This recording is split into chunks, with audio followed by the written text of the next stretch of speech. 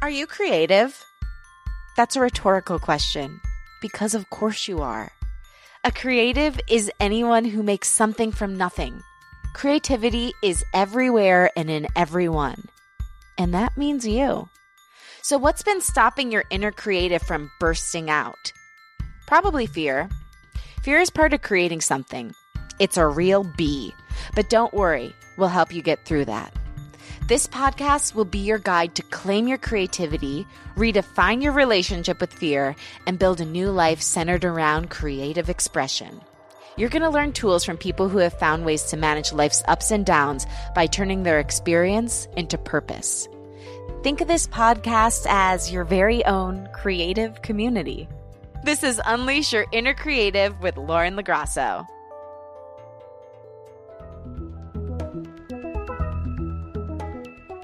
Hi, creative. Before we get to the guest, I want to make a few quick announcements. So if you listened to my episode with 11-time New York Times bestselling author Don Yeager, I want you to remember that you have an opportunity to win a free Journey to Greatness class with him. I'm taking it and I would love for you to join me. All you need to do is go to unleash.donyeager.com and enter to win. And remember, Yeager is spelled Y-A-E-G-E-R. You have until this Friday, so check it out. You got literally nothing to lose and everything to gain. Also, if you love the show and it means a lot to you, don't forget to rate it and give it a review in Apple Podcasts. It helps bring visibility to the show, it helps it get on the charts, helps more people find it, and I can't even tell you how much it means to me. And of course, let me know how I can support you in return. So, I wasn't going to do a creative check-in this week because honestly, I've been so overwhelmed with putting the music video together that I just didn't feel like I had anything to say besides I'm busy. And that's not interesting or helpful. But what I will say is, as I do get more busy, I'm finding something really interesting. And that is, I have a super low tolerance for doing things that I don't want to do, or that I think I should do, or that other people think I should do rather. And I don't know how this one's going to play out. I don't have like a super profound, here's a call to action for you, or some thesis statement of what this all means on a grander scale. But if I had to guess, it's a really good sign that because I'm doing more of what I want to do, I'm getting ready to do a lot less of what I don't want to do. And so that can only be a good thing. And so I'm interested in your own life as you start to do more of your own creative projects, as you start to approach life more creatively and make creativity the filter for your entire existence. Do you also have this feeling? It's a really interesting feeling. It's almost scary because I feel like throughout my life, I've really fallen right in line most of the time. And I've always been a quote unquote good girl. And I don't know, I think the inner rebel is finally starting to come out because I'm fucking 30 years old. I've had enough of this bullshit. I just want to be myself all the time. And it's exciting and it's scary and it's weird. And I almost feel like my higher self is like controlling my body. But I kind of like it. So to hell with what you should do and hell yes to what you want to do. All right, now let's get to our guest.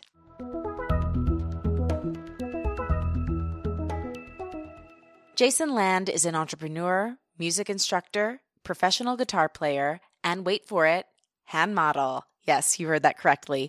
He's best known for founding his company Guitar Ninjas, playing in a sick Led Zeppelin cover band, and for hand modeling with the one and only William Shatner. And that is a true story. We don't actually get into that on the podcast today, though. So I guess he's going to have to come back another time and tell it. Oh, you're going to have to wait in anticipation. Oh, one more thing about Jason. He's also my guitar teacher, mentor, and friend. Jason's creative journey started when he was just a kid. He used to dance around with a saxophone pretending he was a big rock star. He eventually picked up a guitar, went to music college, and after that packed his bags for LA with hopes of making it big, performing original music. However, years deep into that journey with his band, he found himself in a toxic environment and nearly falling out of love with music. Upon that realization, he gave up everything, lived in a motel for a few days and on a friend's floor for the next several months. the main reason I left that situation is that I wasn't being true to what I was really feeling, which is that I just was not enjoying playing music anymore. There's just too much arguing and non-musical stuff that anytime we would go to be creative, it was a chore rather than a blessing. And I made a very definitive decision there about I don't want to treat music like that. This moment of complete reevaluation and reinvention eventually led to his greatest gig yet, founding his music school, Guitar Ninjas. The dream he found on the way to his dream was even more powerful than his original intention, and he's never looked back since. I wanted to have Jason on the show because he is truly the source of everything good that has come to me in my music career. He has empowered me both personally and professionally and is a shining example of the magic that can happen when discipline meets passion. I also truly believe that his guitar program is going to revolutionize the way music is taught in our country. It is so creative. Instead of teaching kids and adults boring scales, you learn specific skill sets through playing pop and rock songs, aka you learn without even realizing you're learning. It's powerful and highly effective. From our conversation, you'll learn how to exit a toxic work relationship, baby step your way to your dreams, take fear out of the driver's seat, play through your mistakes, access your power, and a really unique tool you can use to set your price as a creative. Okay, now here he is, Jason Land.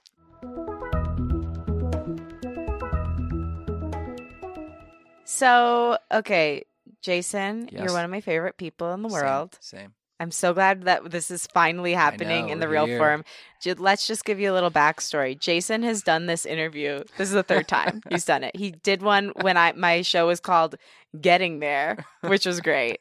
He did it when my show was called How to Be an Artist. These are all shows that never happened, by the way, but they're very real in my mind. Right. Not the guest's fault, by the way. Yes, not the guest's fault. Absolutely not. He was amazing. I was the one that was lacking. And now you're finally doing Unleash Your Inner Creative. So yes. Welcome. You've arrived. Yes. Finally, it's come full circle.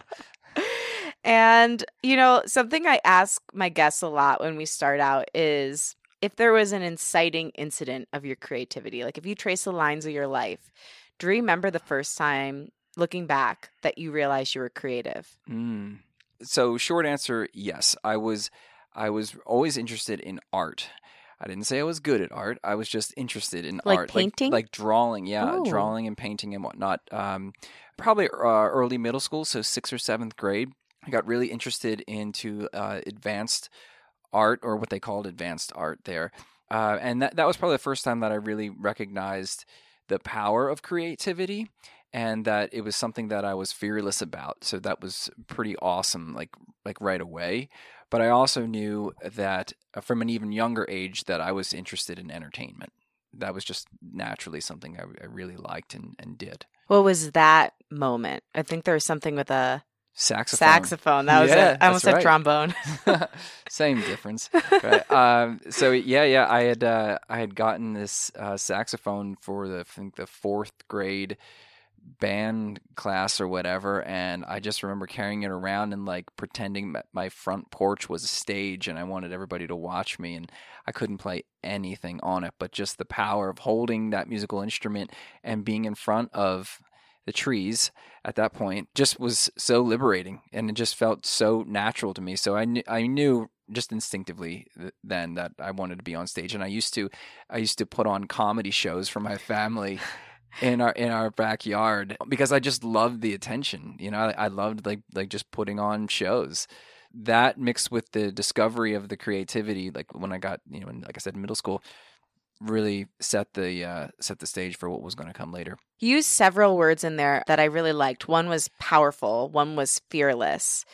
And a lot of people are in their lives and they want to go toward. I just had dinner with a friend last night. He's a doctor and he's dying to sing. Like he's dying to sing or do recording, but he's holding himself back from it.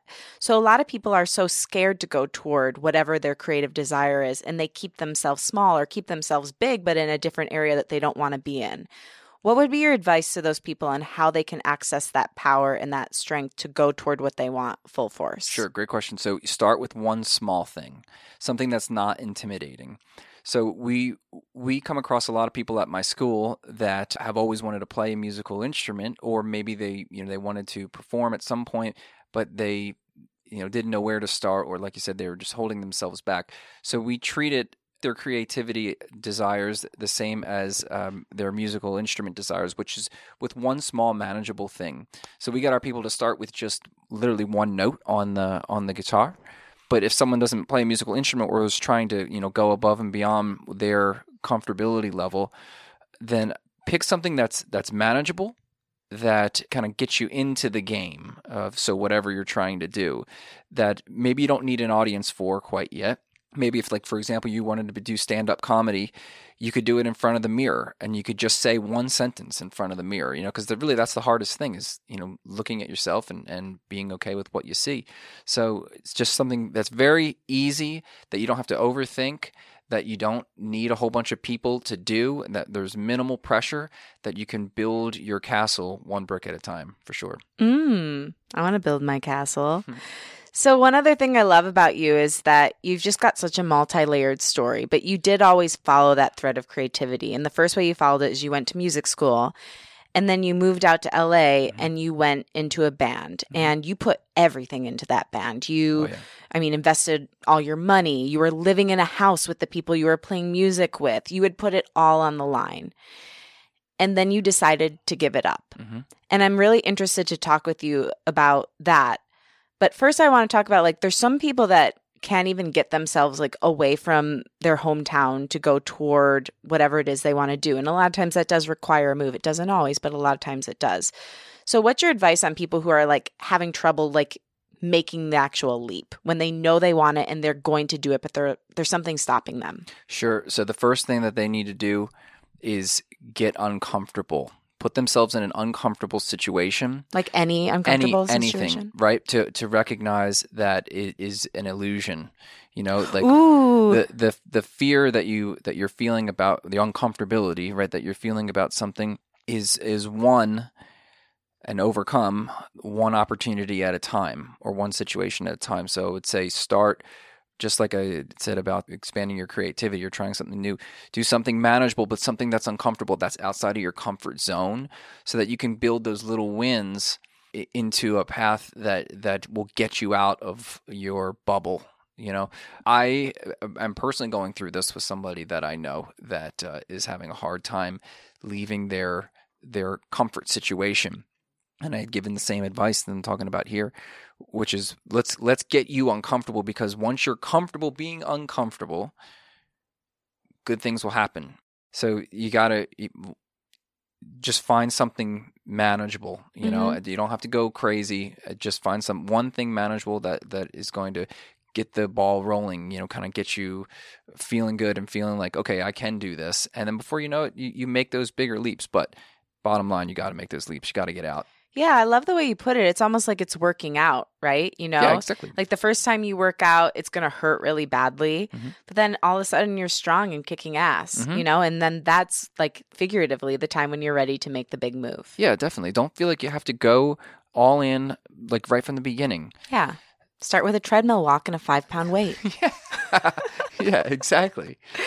So you did end up getting here, though, and you were in that band, and you decided to give it up. So I'm wondering if you can take me through that and, like, how you made that decision, and your advice for other people who find themselves in the midst of what should be their dream, but they find that it's very far from what their true self wants. Sure. Well, the true self is really the answer in that, because the main reason I left that situation is that I wasn't being true to what I was really feeling, which is that I just was not enjoying playing music anymore.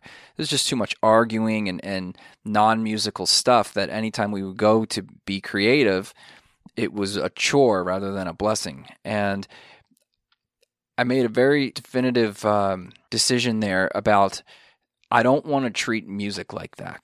Like I don't, it's because it's come so natural, the creativity to me. And it was always such like a passion point and fuel and like an exit for any other situation that I was going through in my life, that I never wanted to abuse that. And I wanted to honor the music first. And when I knew that my heart wasn't in it, because I was tired of dealing with all the drama that is associated with playing in a band, that it was time for me to exit, because the number one thing I'm not going to do or like ever is I'm not going to put on a fake show, for an audience, especially nowadays, because like audience members have such a filter for what's real and what's not, because of so much the content that we get, that I wasn't about to go out on stage for something that I was not enjoying the process of anymore, because it would show, am I playing? And then I respected the other band members too much to continue doing that. So at that point I was like, you know what, you got to cut your losses. But I was okay with it, because I knew that I gave 150% for a very long time. It wasn't the first major failure of my life. How did you know it was a failure? Because we didn't achieve the goal that we had set out to get. But it wasn't the first time that I had that kind of situation come up in my life. So I knew that I was going to be okay, but I also knew that if I stayed and kind of kept going with this, that really bad things could start happening, as far as like my relationship with music and my guitar. And I cherish that way too much to risk it. So I decided to pull the plug on it, and the rest is history. I love what you said, was that you weren't going to do that to music. You weren't going to do that to your relationship with music, because I think oftentimes we do stay in situations that tarnishes our love for the very thing that we put it all on the line for, right? Like in high school, I was in this choir that made me hate singing. And that was the thing I loved most in the whole world. And so if you're ever in a situation where you start to hate the thing you once loved, it's probably not the thing. It's the situation surrounding the thing. Oh, definitely. So removing yourself from that situation is going to bring you back to the bliss point where you love your creative passion again. And it did that for me. It did that tenfold. So what did those first few days after that look like? And what did it feel like once you made that shift? Yeah, I'll tell you what it felt like. What it looked like was a hot mess. Because immediately, I was living in this house, so I had to, and I had no money. Yeah. Like literally nothing. So I found a hotel out in Van Nuys. You can imagine that. So if you're not in LA, Van Nuys is a little sketchy. Some places are nice. Like my first voice teacher lived in Van Nuys, and it was a very beautiful house. He had a fig tree in the backyard, but then like one street over, it was the ghetto. Let's just say it's the one street. Yeah. Okay. So my first couple nights I spent there, in this hotel that I put on a credit card, and I'll tell you, it was the ugliest of times, but the most beautiful of times. And because didn't you say you'd like never been more happy than in that that's moment? why I'm saying it's. I mean, what it looked like was a hot mess, but what it felt like was bliss, pure joy and bliss, because I knew that no matter what was going to happen in the next minute or year or decade, that I had made the right choice, and that I stood up for what was right for not just me, but for the situation. And it was like a rebirth. I was absolutely an amazing feeling. So the first couple of days were in this hotel, and then I went to a close friend of mine's house, and I slept on his floor for 4 months, and it was great. It was just great. Yeah, I remember you telling me your friend looked at you and was like, I can't figure out why you're so happy, but I'm so glad you're so happy. Oh, yeah. There was a bunch of them over there. Yeah. There were a bunch of them at his apartment, and they had said to me afterwards, like, before you came over, we were all like, we didn't know how to act, because they knew how much I've invested in this. And everybody was like confused, because here I am like bouncing off the walls, like, let's go live life. Yeah. And, they expected the opposite. So, it was great. Oftentimes after you go through something like that, you have to rebuild yourself and figure out who you are again. It's almost like you're getting birthed to the world as a new baby again. You're like, hello, how do I manage all these things? Mm-hmm. So what were some of the first steps you took to figure out who you were going to be in this new era of Jason? Well, the first thing I did was become a hand model. And, obviously. Yeah, that's the truth. I know. It's the truth. It's so weird. We have to go into that a little bit. Yeah. How, why? Tell me. Okay, so I'm living with my friend, like sleeping on his floor, and I decided to take 3 months to just be and to just hang out, because for the past 3 years, 4 years, I really didn't have any social engagements. I was fully committed 24/7 to being an artist and trying to make it in a band, that I would turn down opportunities to go and hang out with friends and go to parties and all this stuff, and just was living this other lifestyle. Question, can we just sidebar on that for 1 second? Like, I also find myself doing that type of thing a lot. How do you think that helped you, and how do you think that hindered you? Being that focused. Yeah. So it helped me because I got a lot done, and it helped me because I got really good at my craft. And it made someone like me who likes control of the situation, it made me feel like I was controlling my destiny as much as I possibly can right now. It hurt me because there was no balance and there was no escape. And like the thing I've struggled with a lot is when you're writing, because you were doing a lot of songwriting at that point. Oh, yeah. And you're not living out in the world. You're just committed to your work. What are you actually writing about? Well, past experiences? Okay, so musically, well, everybody's songwriting process is different. My songwriting process at that point was not story-based lyrics. It was more avant-garde style lyrics. That's the music I was listening to. That's just was my natural approach. I was much more interested in the musical composition rather than lyrical composition. That wasn't really my role in the project, but I would come up with like the hook lines, and I was very keen to words in the atmosphere. So I'd always just have an ear open to what's going on around me, and I'd pull out phrases here or there that I would hear strangers say that we would turn into songs. So it wasn't so much life situations. I let the lyricists of the band handle that. I would just conceptualize the ideas and then work on the music part of it. Got it. So you found a way to make it work for you. Oh, definitely. Okay. Yeah. I mean, I knew my process. So as I'm saying, like, that was one of the advantages of being so dialed in is you really learn how, what is your role? And that was great.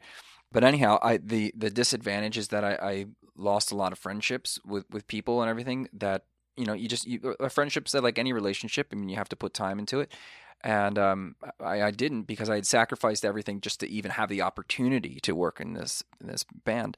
Everybody knew. Everybody understood, you know what I mean? Like that I didn't drive 3,000 miles across the country to party every day. I wanted to get to work and make something of this. But I decided to be the opposite of that for 3 months and just, enjoy having my friends and being in my mid-20s in Los Angeles and just having fun. But anyhow, that's how we were goofing around, and I ended up becoming a ham model, which was great. So where did that opportunity even spring up out of? We were just goofing around, hanging out, and then I was actually looking for music gigs on Craigslist. I was looking to get into another band or at least just like jam with people, and then it said male hand model wanted on the Craigslist ad. And my friend who had just watched this movie called Zoolander, where there was a scene with a male hand model in it, he goes, "Oh, dude, you gotta submit for this." So we did, and long story short, and we'll save this story for another podcast, but I did end up, in fact, becoming a professional hand model for many years and made a lot of money doing it. It's wild. It was great. It's wild. Craigslist has a lot of opportunity. We'll just leave it at that. Yeah, the CL is no joke. So you did the hand modeling thing, and then what came next? And then it was really a discovery period of, who am I going to be now? Like, the world is my oyster. Like, what do I want to do now? Do I want to get into another project? Do I want to become a professional songwriter? And what I mean by that is write for other people. What do I want to do? And to pay the bills, beside being a hand model, I was a fitness trainer at the same time. As I was just always in the gym, and I just liked doing that. So I ended up auditioning for several touring projects, and you mean touring bands? Band tourings, yeah, to be like a sideman. To be like a guitar player for them. For an established artist. So I tried that for a little while, and then I got into the professional songwriting world, and then I'd go from Burbank, Los Angeles to Nashville, and just write songs with people and pitch songs, and I did that for a couple of years. But I understood that I didn't want to do any of that. I was playing in like fun bands at the time. I was playing in like wedding bands and party bands, and the gigs were like super fun. But there was a point, where I was on stage and I was like, just looking at the audience, and I'm like, I can't play Jesse's Girl anymore. I just can't do this. I can't imagine why. Because One of the greatest compositions of all time. I had that same feeling of like I'm selling my soul right now, you know. And so interesting. So that's a really good thing to point out. If you have that familiar eerie feeling that you've had before, trust it. Oh yeah. It's so funny because so many of us go through different scenarios that are actually the same. It's like a different scenario that's dressed up. It's the same scenario dressed up as a different one. I see it all the time. Yeah, all the time. And for some reason, we have a really interesting way of ignoring it. And instead of that, I would like to encourage you listening to do exactly what Jason did. If you feel the feeling, get the fuck out. Yeah, no doubt.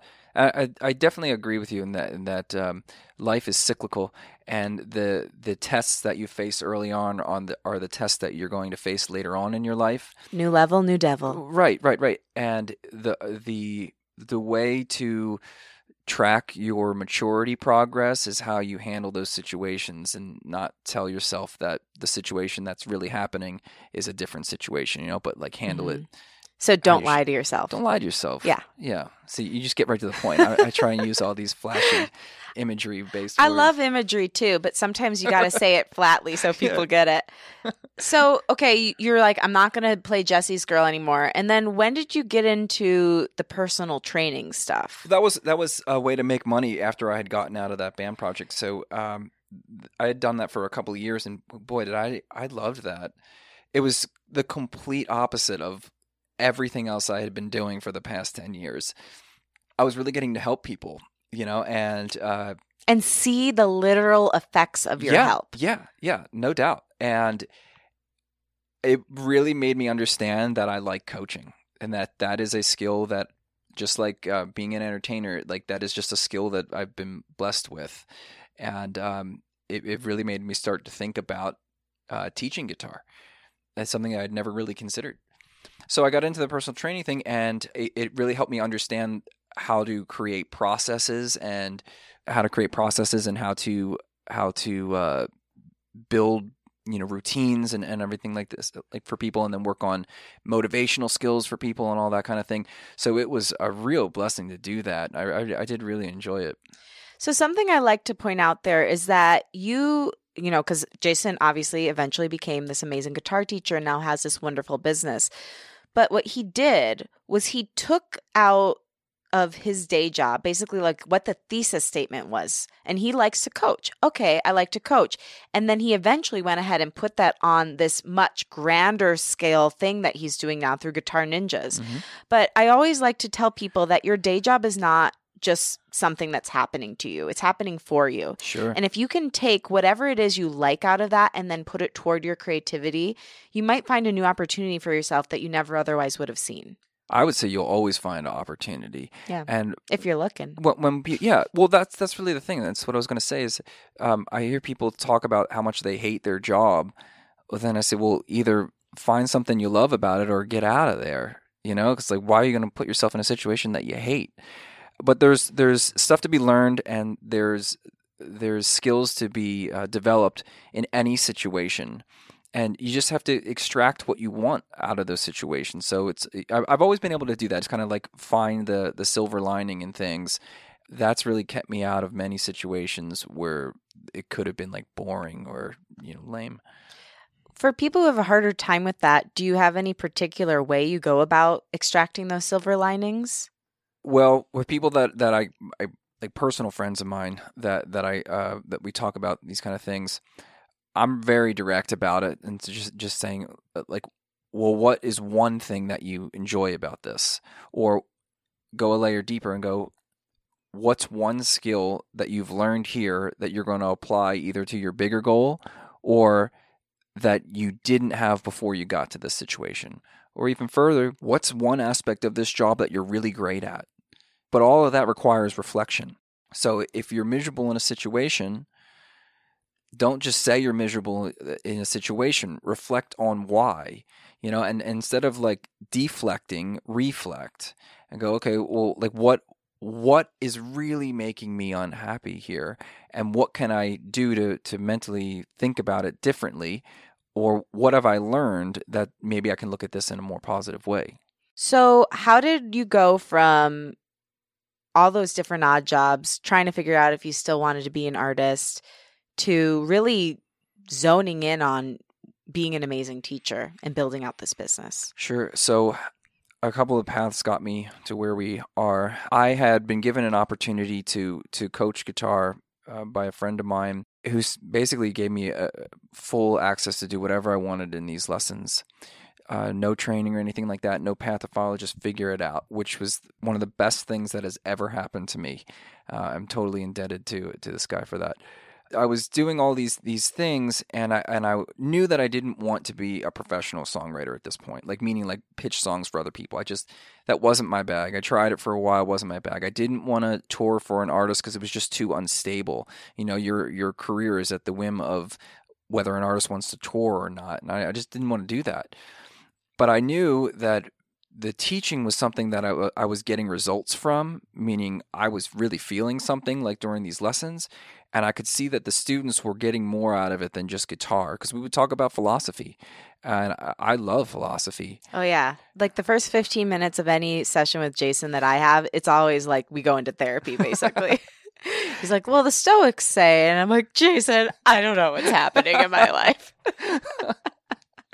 Just ask Marcus Aurelius, he'll tell you. Good friend of mine. Yeah. So anyhow, I knew that this was like a calling. You know, it felt so natural, and I had built up the student base, and I'd never left a teaching day feeling anything other than totally fulfilled. It was like I wasn't even working. You know, I was just like hanging out with people, playing guitar, talking about life. You were in flow. I was totally in the flow state. Totally. What does that feel like? Amazing.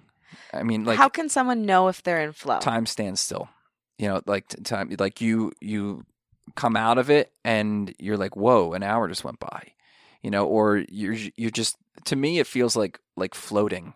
You know, you're in it and everything's happening around you, and you're just like, everything's just natural. It's just, you're just at one with the world, you're just gliding through the situation. And it's just, you're light, you know, you're flowing, and it's the dream, you know what I mean? It's like hitting the right groove with a band, you know, that's perfect. You're such an amazing teacher, because I think you're the best guitar teacher in the whole world, best music teacher in the world. And the way you've innovated teaching is just, it would save so many kids from having to play those stupid songs that no one wants to play, and then giving up on what is a really healing thing that is music. Mm-hmm. And so I'm curious, first of all, tell my listener what your method is and how you came up with it. Okay. When I do things, I like to go all in on these things, as we've discussed earlier. I knew that if I was going to make the commitment to being a guitar instructor or just an educator, that I wanted to do it 150%, all chips on the table, and let's do this. So I took some time to reflect and make sure that's what it is that I wanted to do, going through the positives and negatives of the situation. Once I made that commitment, then I really started honing in on the methodology of, like, what do I want to say here? What do I want to affect? And it was this combination of trying to be as efficient as possible with the lessons and also treating it as an art form. So I knew I wanted to do something creative, right? And I knew I wanted to do something that would impact people's lives in a very positive way. And I wanted to create something that would be long-lasting, and that I could continue building and doing for a very long time. So because I had acquired a pretty decent amount of students, it forced me to start thinking in a more structured way about the lessons and the methodology. And I had been testing concepts and systems for about 6 months of like organizing songs that I would show and organizing learning principles and why you would need to use it at this point in your journey, and then kind of watching how people would react. And then over a 30 student span, I would start to see themes of, okay, if 30 people are learning the same song and 28 of them are having the same exact problem without knowing each other, then we've got a little something here. So here's the coaching point that is required for this. So I would go through that step by step of every song that I would show, for over 2 years. I would do this and test this and just extract the learning challenge points and then create solutions for those learning challenges and then organize it in a way that anyone from 5 years old to 80 years old could follow. And then we just kept refining it, as more students came in, and the more successful our students became, the more successful the business became. And now we've got this monster. So let's explain what it is, though. So okay, it's a guitar methodology. It's a beginner guitar methodology. So basically, what happens is you come in and we do something I call the AAP principle: assess, address, and progress. We're assessing your mindset at the beginning of every lesson, but very specifically at the beginning of your guitar journey. What are your goals? What style of learner are you? Are you a kinesthetic learner? Are you a visual learner? Are you an audio-based learner? What am I? You're everything. you're the mixed bag. Whatever happens. No. You're definitely the kinesthetic learner. What does that mean? It means you just need to do it. Oh yeah. That's true. You just need to do it. How does this chord go? It goes first finger. No. I'll get it. It's true.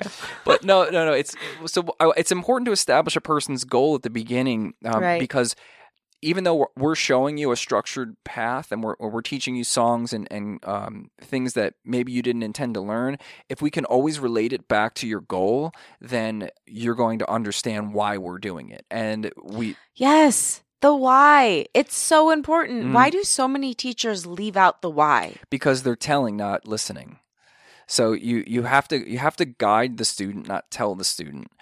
And that's really what the philosophy is of the school. Is we are trying to not create guitar players, but to create good students. And a good student figures out how to do things on their own, right? And so we give people the opportunity to find... Run for president. No. I mean, honestly, don't, because I would be afraid for you. But why can't all schools be like that? Schools don't need to teach kids information. They need to teach them how to learn. Right. Exactly. Empower them. Exactly. So it's... We each lesson is assess, address, and progress. So we're kind of assessing the student's mindset and helping them get into what we call a growth mindset, where they're open to figuring out solutions on their own. And then the instructors are trained on how to show the material and look for problems, address the problems in a way where we're not telling the students the answer, we're asking the students what the answer is, and have them, tell us, and then we kind of help them get to where they need to be. So that's why I say we're like the flashlight in the dark. And all too often the people will say, oh my gosh, you thanks so much for helping me, and you were amazing. And all I say is, I just turned the flashlight on. I mean, you're the one that walked the path, So we just try and do that. We just try and help the student figure out how to overcome their learning challenges. And, circling back to your audience, the people that might be struggling with breaking out of their creative molds or the boundaries that they've taken for themselves, we try and help people understand that the answers are within you, but the easiest thing for people to do is to say, I can't, or this is too hard. So let's not do that. Let's figure out a way to get around that mindset so that we can be open-minded to trying, failing, trying again, and what I call playing through. My favorite lesson of yours. So you always say play through your mistakes. Mm-hmm. Within guitar, that means if you make a mistake, don't pause and go, oh my gosh, look at what I did. Just keep going. Mm-hmm. Stay in the flow. Mm-hmm. What does that look like in life? Every day, taking one step forward no matter what, and not reacting. So the follow-up sentence to play through is that we adapt to situations, we don't react to situations. So what does that look like in life? It looks like if you get pulled over for, let's just say, a speeding ticket, the obvious thing is to react to the situation and get upset and maybe yell at the officer, or, just have the rest of your day be ruined because you got a ticket. But the more effective thought process would be to adapt to the situation. Okay, I got a speeding ticket. Well, why did that happen? Well, obviously I was going too fast, but why was I going too fast? Well, because I'm in a rush. Okay, well, why am I in a rush? Well, and just keep asking yourself the why and get underneath of the problem to find the root. Like weeds are pulled out by the root is what the lesson I was always taught when I was younger. Or else they grow back. Or else they grow back. Right, exactly. So it is to adapt to the situation, don't react to the situation, and adapt and figure out why you're even in the situation in the first place so that you really learn the lesson, right? Because that's all life is just a series of lessons and in-betweens. So true. So I just want to clearly state, though, what your actual program does, because this is why I think it's so genius. You teach kids through pop songs, and each pop song teaches them a specific skill set. Pop or rock, song teaches them a specific skill set. And you start them out with Radioactive, where they're literally just not kids and adults, but like they're playing just one string at a time to build their confidence and get excited about it. Exactly. So you build them all the way up to being a black pick. And you call it the ninja program because you're like basically like building your ninja belt, aka you're getting different picks as the levels go on. So you're giving them rewards. You're giving them amazing music to play. They're not getting stuck with some weird classical song that they don't have any connection to. And they're learning tangible skill sets from each individual song. That's why it's so brilliant. Yeah, it's cool. I mean, because people want to do things that are fun. They don't want to play hot cross buns. Well, some people do, but It was fun on the recorder, but I think I was done with it after that. Well, that was the first song you asked me to learn. Did he teach you? It was hot cross buns. You're kidding. I'm kidding. Oh. It's like I don't remember that. I don't remember ever being lame. Get it. But yeah, you want people to have a good time and see that the work they're putting in is practical, and to really understand that the music you're learning is not just this one song, but these chords are used in thousands of songs. So if you can apply it here, you can apply it in other situations. Now, I have a couple questions. When I decided to kind of go away from acting and go more toward music and media, I had to talk my child self off the ledge because she was like, what are you doing to us? We've always wanted to act. This is what we came out here to do. Why? Why are you going in this direction? Like, I felt like I was failing her. And so I had to kind of make that reconnection in my brain. Well, okay, little Lauren, I didn't know I was a songwriter until I was 22. So like that was new news. I didn't know I was a host. Like all these things came up and this is actually a better path for me. How did you reconcile with your younger self to let him know that this was a better path for you? And what's your advice to others who are doing the same? Well, I trusted that the work I was doing was impacting people in a positive way. I also trusted that I was still getting to be creative and I was still getting to entertain. It was just on a one-on-one basis. So I reframed what I wanted into the situation that I was in to see that it's all one. It's all here. And what's actually come of this whole journey is way bigger performance opportunities than I had ever gotten before, and I've gotten much closer to the level of success that I had started out for at the beginning by just doing things that are helping people and doing things that I just trust in my heart that I know I'm good at. To things that are just natural to me. So I stopped fighting things that maybe I wanted, but life was like, yo, I get you want that, but that's not the right thing. That's not what you do. And listen to what life said is what I do. And I just try and do that every day now because the reward of feeling in flow and the reward of knowing that you're doing what your purpose is, you're living that is phenomenal. And it's so interesting that by following the path of least resistance and by following the flow and what feels good, you ultimately ended up in the same place, if not better anyway. Oh, definitely better. Yeah. I think that's how you talk your little self off the ledge. Yeah. Is realizing that what's meant for you will never miss you. Right. You got to trust the process. That's what we say around here, because like when students get pretty deep into the program, I mean, obviously it gets more challenging. They start questioning are they going to be able to achieve another level of guitar playing? We just keep saying you got to trust the process. Right. Yes. Like you'll get there. Do people have limits to learning, do you believe? Only what they tell themselves. So if someone says I know enough, then there's their limit. So there's a great statement that a motivational speaker named Napoleon Hill once made. I heard him say, "I never want to be ripe, because the next step from ripe is rotten. When a piece of fruit is ripe, from there it's only downhill, right? So I always want to be green, because if I'm green, I'm growing." I really try and adapt to that and bring that into my world as much as possible. I was just had a conversation with someone just the other day about, they said, well, when is Guitar Ninjas enough? Like, like when are you going to stop like all this building and everything that you're doing with it?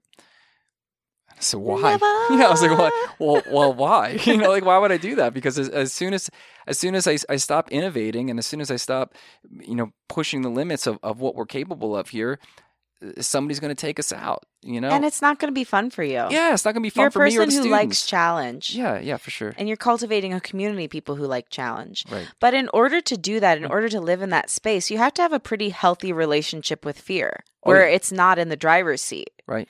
So how is your relationship with fear, and how do you consistently work on that? We're good friends. We're really good friends. I have absolutely no problem with failing. I live with it because I know I can overcome it.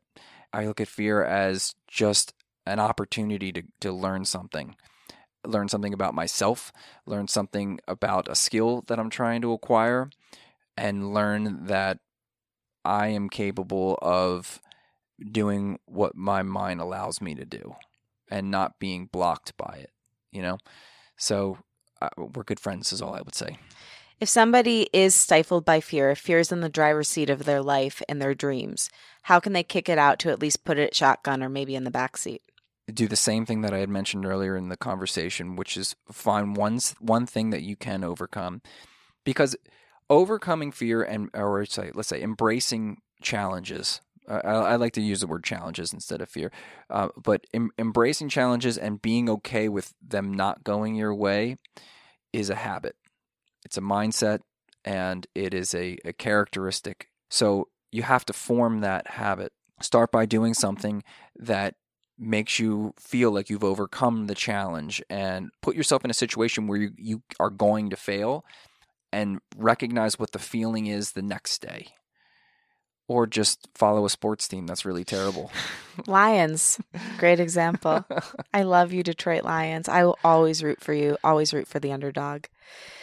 So something you and I have also talked about a lot is worth and self-worth and asking for what you're worth and how difficult that can be. Very. And I know you've actually, despite the fact that you're so confident, you've struggled with that quite a bit. I still do. Where are you at in your journey with that? Let's start there.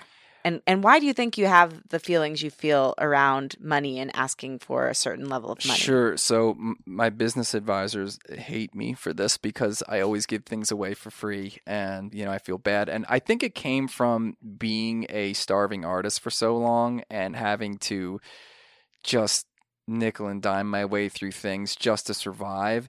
That opens up your heart in a way that you can never shut. Yeah, it really does. It really does. And I think about it. It's probably the number one thing I'm trying to overcome right now, because I've been blessed enough to have this business be successful that I can reward my hard work with opportunities that I couldn't have afforded before, and I'm trying to really appreciate that for what it is. So I'm trying to overcome that by doing what I've been saying, which is putting myself in situations that make me uncomfortable and feeling what it's like the next day. So for example, I've recently gotten into playing golf, and it's not the most affordable sport, but I've been booking these golf trips with my brothers and friends of mine, I'm going to be going to San Diego in a couple of weeks, and then out to Pennsylvania in a couple of weeks to go on these golf trips. They're not cheap, but the next day after booking the trips, I feel the excitement of like, oh, cool, I get to do this, right? And that's been such an amazing reward to know that, okay, all of that struggle that you went through, your entire life up until recently, has prepared you to be conservative and be a good steward of the blessings you're now getting. So the hustle got me to where I am, but the hustle also has now made me recognize that I never want to go back there. I don't want to be like hungry. You know what I mean? Like I'm always going to be aggressive in trying to push the envelope and and creating a even more enriched lifestyle for myself. But I never want to go back to thinking about just trying to survive. Mm-hmm. So it's been great because in one way I get to overcome not rewarding myself enough and feeling the reward and having very good justification for doing it. But at the same time, it's given me the power to have this incredible work ethic that I'm proud of and I'm very blessed to have. When it comes to specifically setting price, how do you think about that? And how do you advise other new business owners or coaches or anyone who has to set a price on how to start that process? Because it can be daunting. Is a great question. I'm like, no nonsense. That's an awesome question that nobody asks on any of these podcasts that I hear. So great question, Lauren. Thank you. Everybody's philosophy is different. Business owners' philosophies are different on this.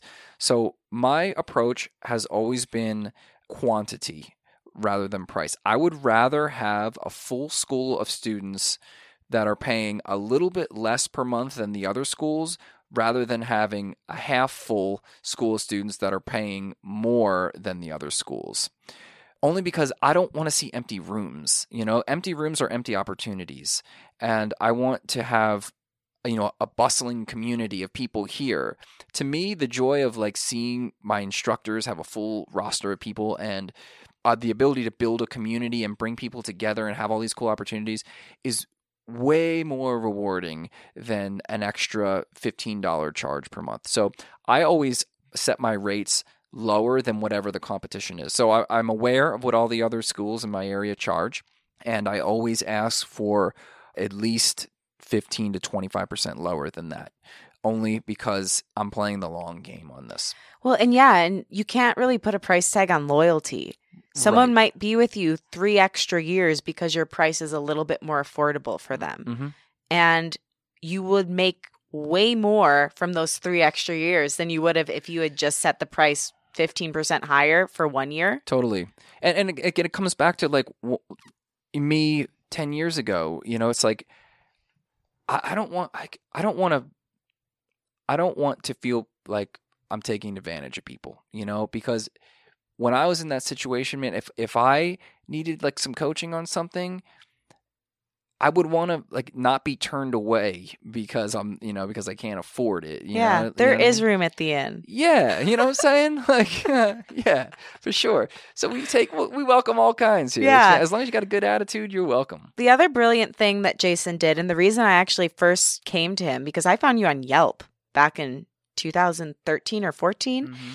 you gave me a free class. Mm-hmm. And I thought to myself, well, if this guy believes in what he's doing enough to give away a class for free, he must be amazing because he knows I'm going to come back. And I also feel supported because he's like giving me a service to see if I like it and to see if it's a match. Sure.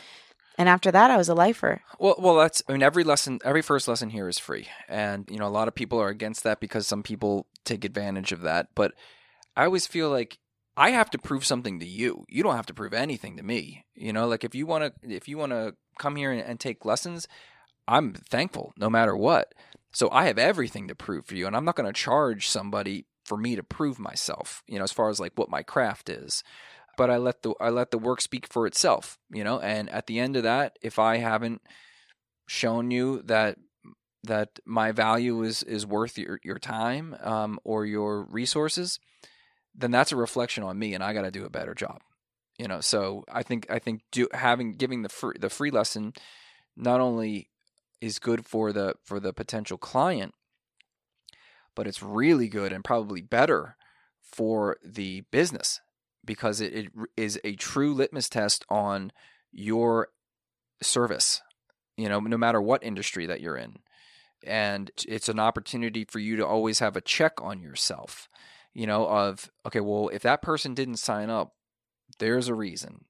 Maybe they couldn't afford it, but we make it very clear in the beginning what the rates are. The point is that if we're not converting the trial into a lesson, then it is a reflection on us, and there's something that we can do better I set it as a personal goal this year to convert every single trial lesson that came in this year. And I'm on point right now. And that's just, it helps build my confidence, and it helps me like fine tune my business ability and just everything that I'm trying to offer, because when people walk in, I don't want them to leave without signing up. Only because like I want to help you. You know what I mean? Like you come in and like I want to help you, and I know that there's no better place than ours, only because of the amount of effort that goes into making sure that what you're getting is every single thing that we can offer. Something I notice a lot of creative people struggle with, including myself, is setting boundaries. And we were talking about that on the way in. I've certainly gotten a lot better about it. I've just told you about a huge boundary I've set in one of my personal relationships. But I'm wondering, how are you with setting boundaries, and what's your advice to somebody else who struggles with that? Let's start with, I want to ask you a question then, which is, how do you define boundaries? Saying, this is who I am and this is what I need. Outside of a business world, I'm not very good at it right now, to be quite honest with you. I'm trying, and which is why I've gotten into golf to give myself a hobby. By the way, that's a great thing. I should have commented on that, but the fact that you have a hobby is incredible. It gives me hope for myself. Yeah, I needed it. Yeah, I really needed it. It's so important. It is. And like just to riff on that for a second, I have hit a different level in my own personal musicianship. I've noticed it. And I'm not trying to be egotistical. It's just I've been playing guitar for, a quarter of a century now. So you just get good. And I teach guitar every day, and I play guitar probably 6 hours a day because of that. So you just naturally get better, right? And I found myself becoming a little bit more distant from remembering the beginner mindset. I really want to understand the struggle of the beginner, because that's going to make me a better instructor. That's going to make me a better business person. And that's going to make our program better. So I decided to go all in on something that would humble me.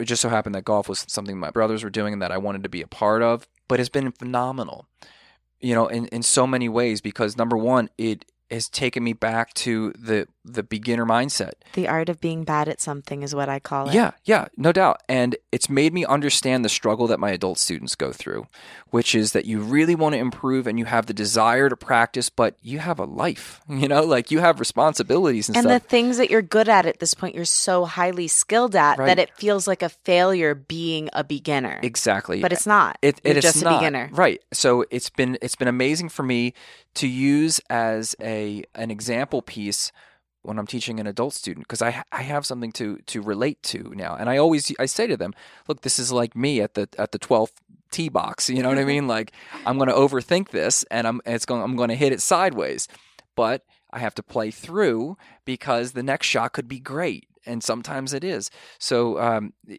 like doing the golf was good, but setting boundaries. Okay.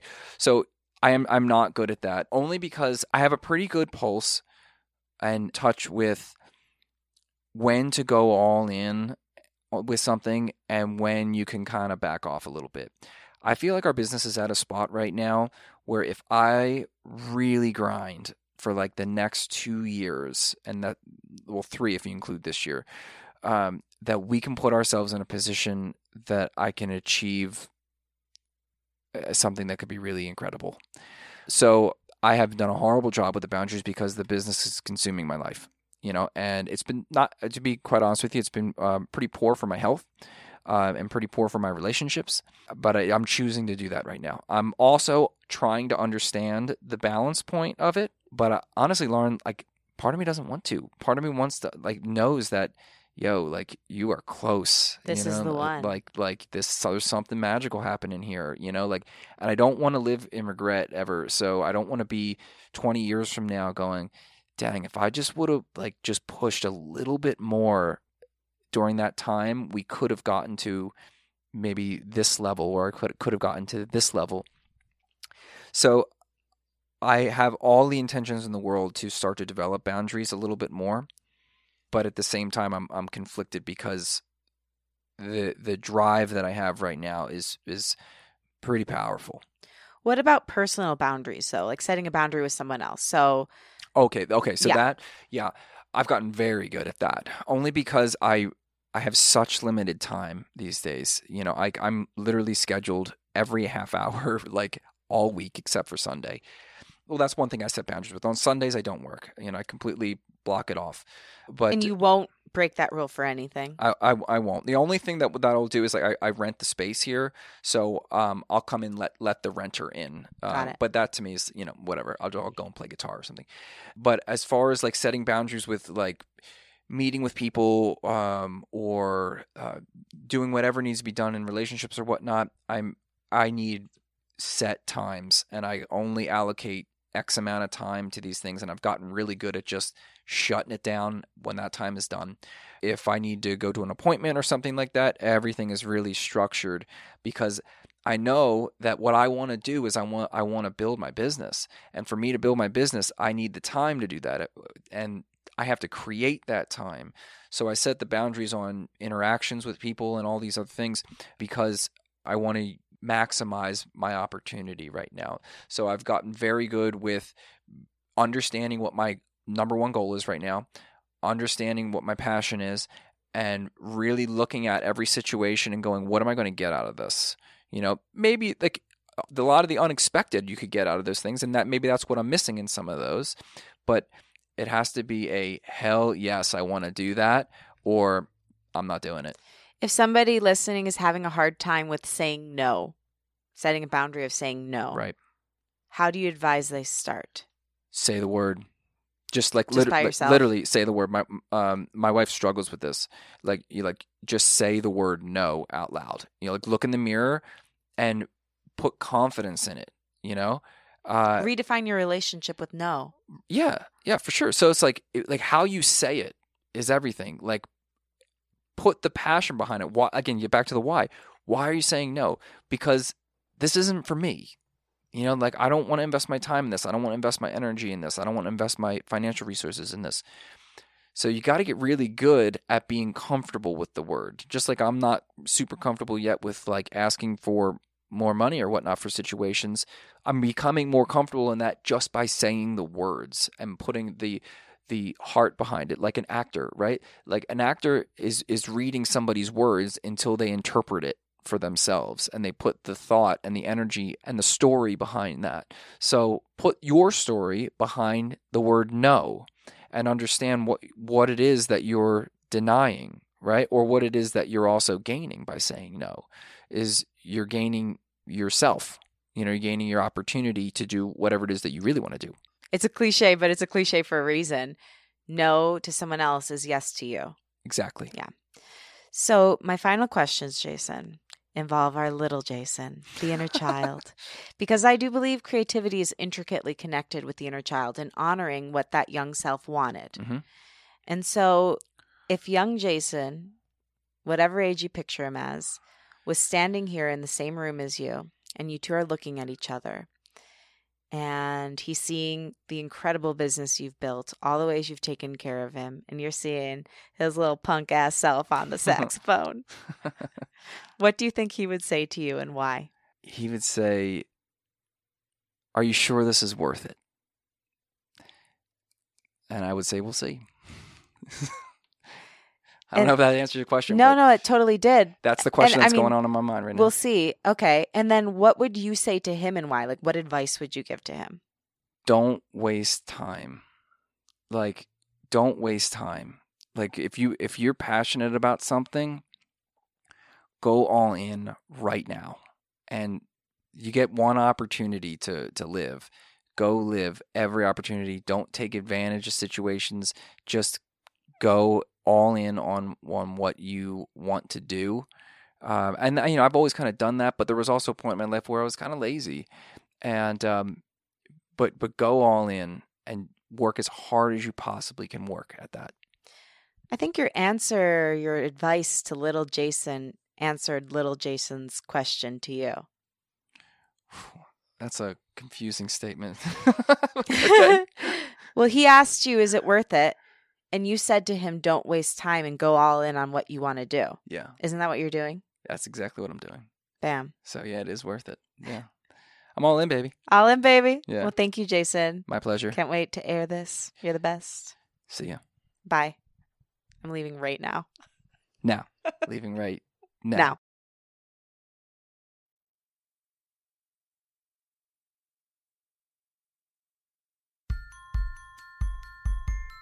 Thank you so much for listening, and to my guest, Jason Land. For more info on Jason, follow him at guitar_ninjas on Instagram. Subscribe to his YouTube channel called The Players Club. You can access his online program at guitarninjasonline.com. And you can also listen to his podcast about how to become a working musician at musicianmindsetpodcast.com. Thanks to Liz Full for the show's original music. You can follow her at Liz Full. And again, thank you. If you enjoy the show, the best way to share it is by rating, reviewing, and subscribing on Apple Podcasts, following on Spotify, and if you're listening and you're like, oh my gosh, this episode is awesome, take a screenshot, post it to your Instagram stories or your Twitter page or your Facebook, and tag at Lauren LaGrasso and at Unleash Your Inner Creative, and I will reshare it. My wish for you this week is that you can play through every single mistake and not only forgive yourself for it, but honor yourself for having the courage to keep going. And I also hope that you stop doing things that you should do and focus on what you want to do. You know, within reason. Keep it healthy. All right. I love you. I think you're amazing. And I believe in you. Thanks for being there for me. And I'll talk with you next week.